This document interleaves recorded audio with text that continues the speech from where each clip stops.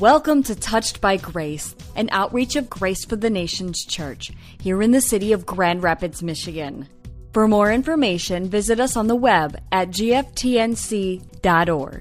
And now, here's Touched by Grace.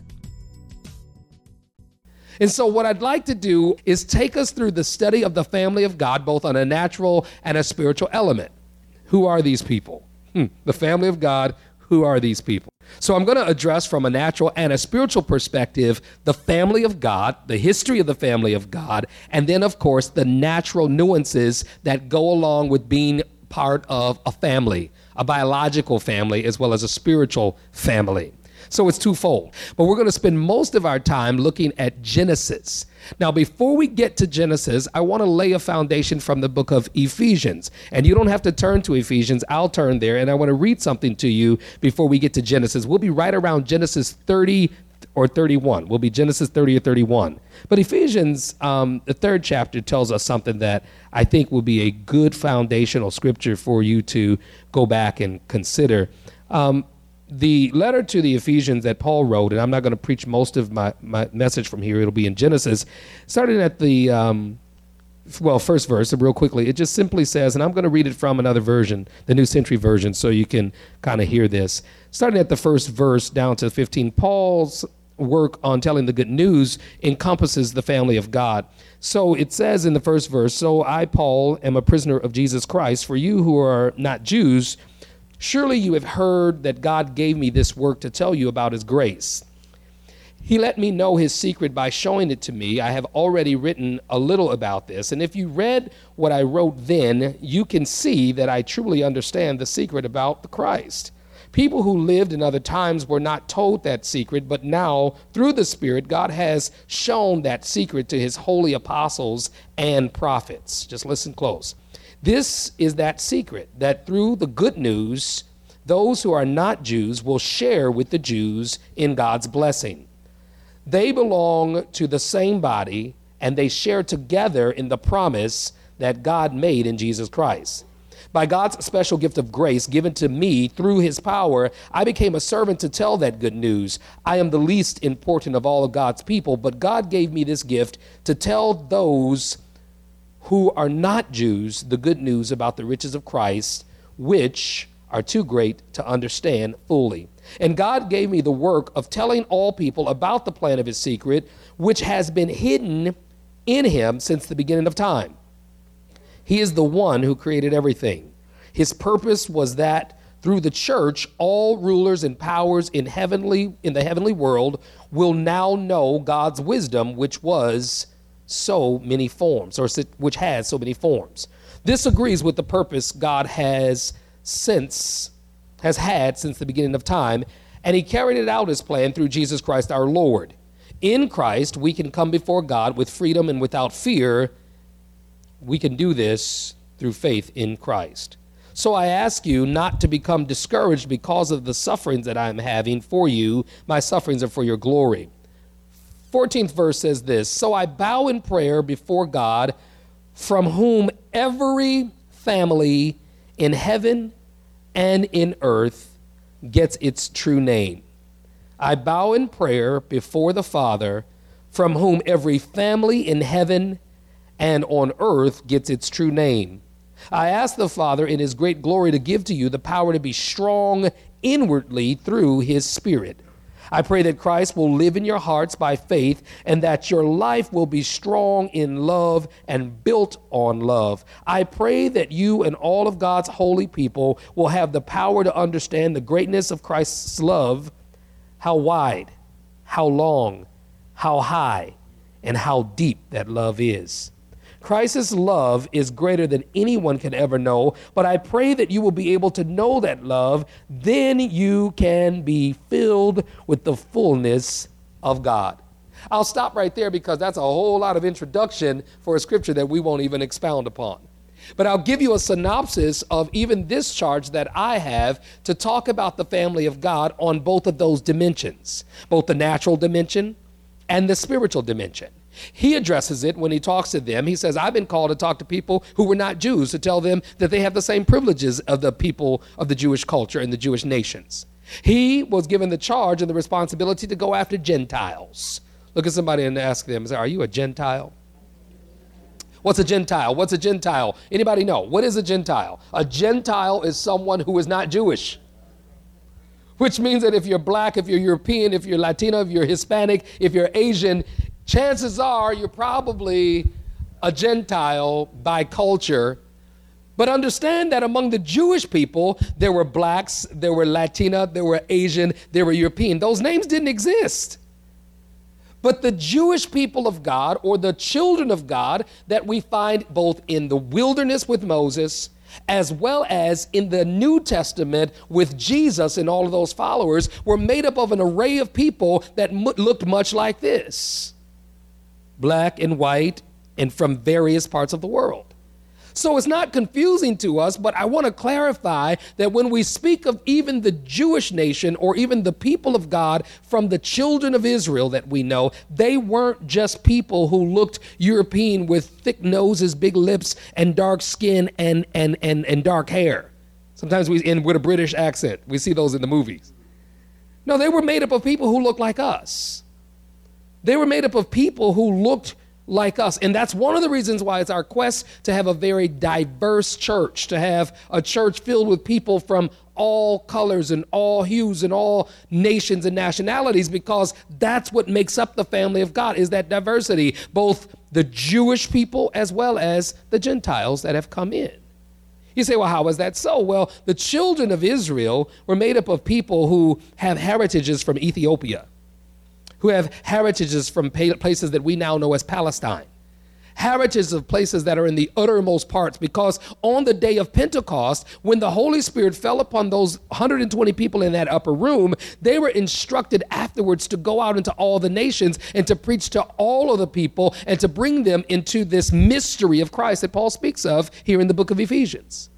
So we learn from the resurrection day, or even leading up to resurrection day, all the way to resurrection day and then the promise being fulfilled on the day of Pentecost, that the charge of God's family growing, somebody say God's family grows, was given to everybody. So it wasn't just a group of Jewish people.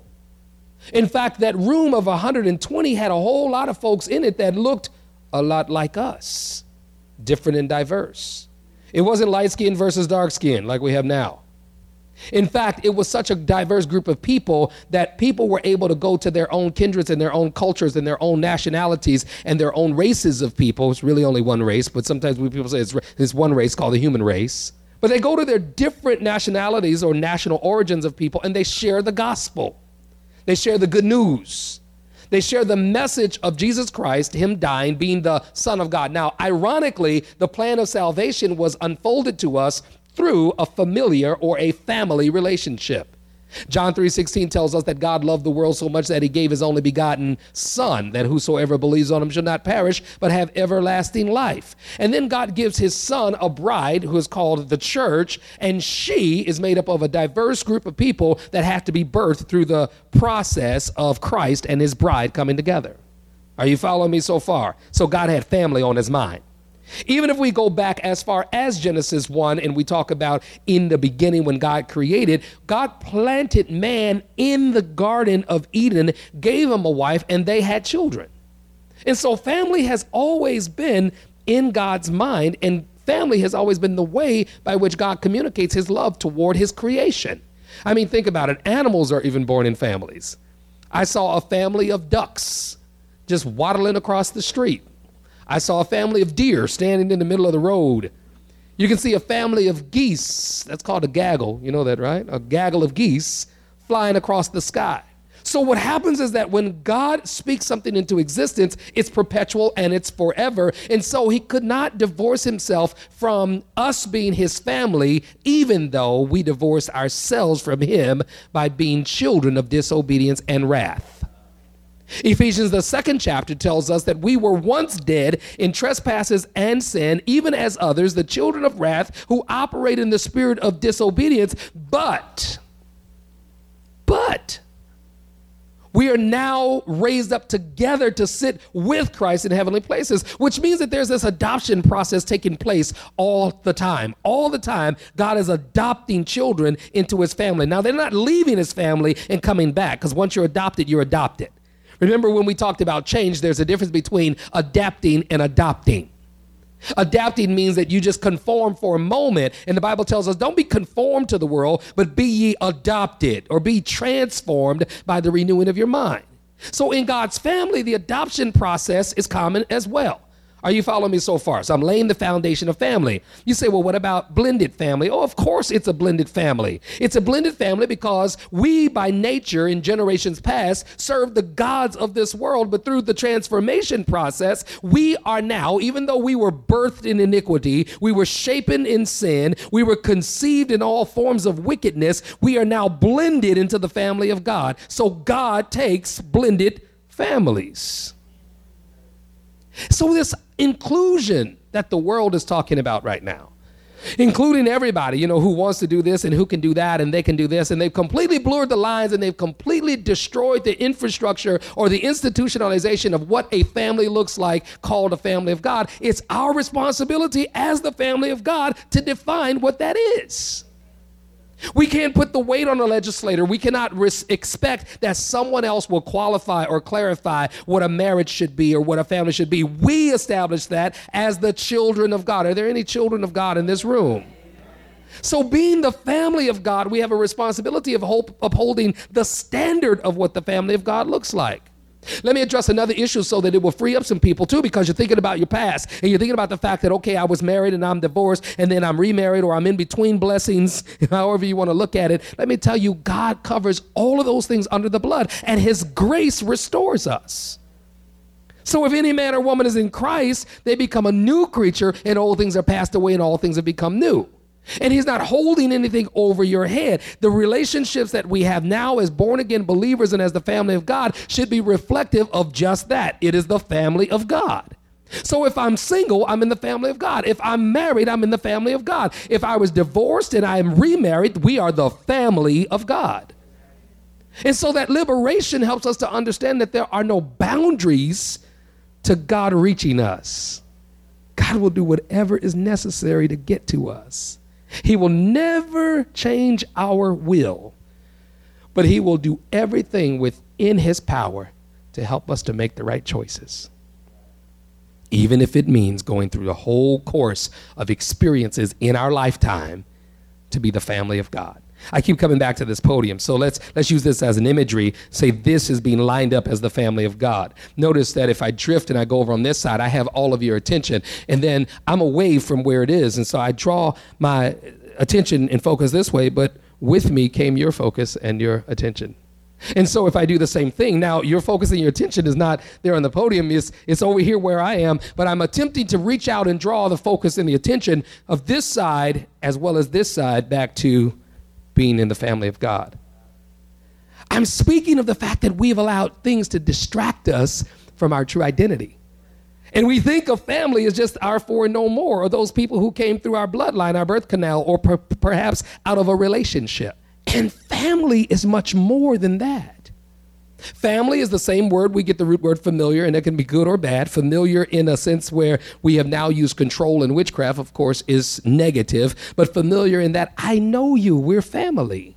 You know me, we're family. I don't owe you anything. You don't owe me anything. I know where you live. I know your ups, your downs, your good side, your bad side. I know that when you're having a great day or not so good day. I know when you're having a bad day. I know when you acting like a booger, and I know when you acting like a brother. I know.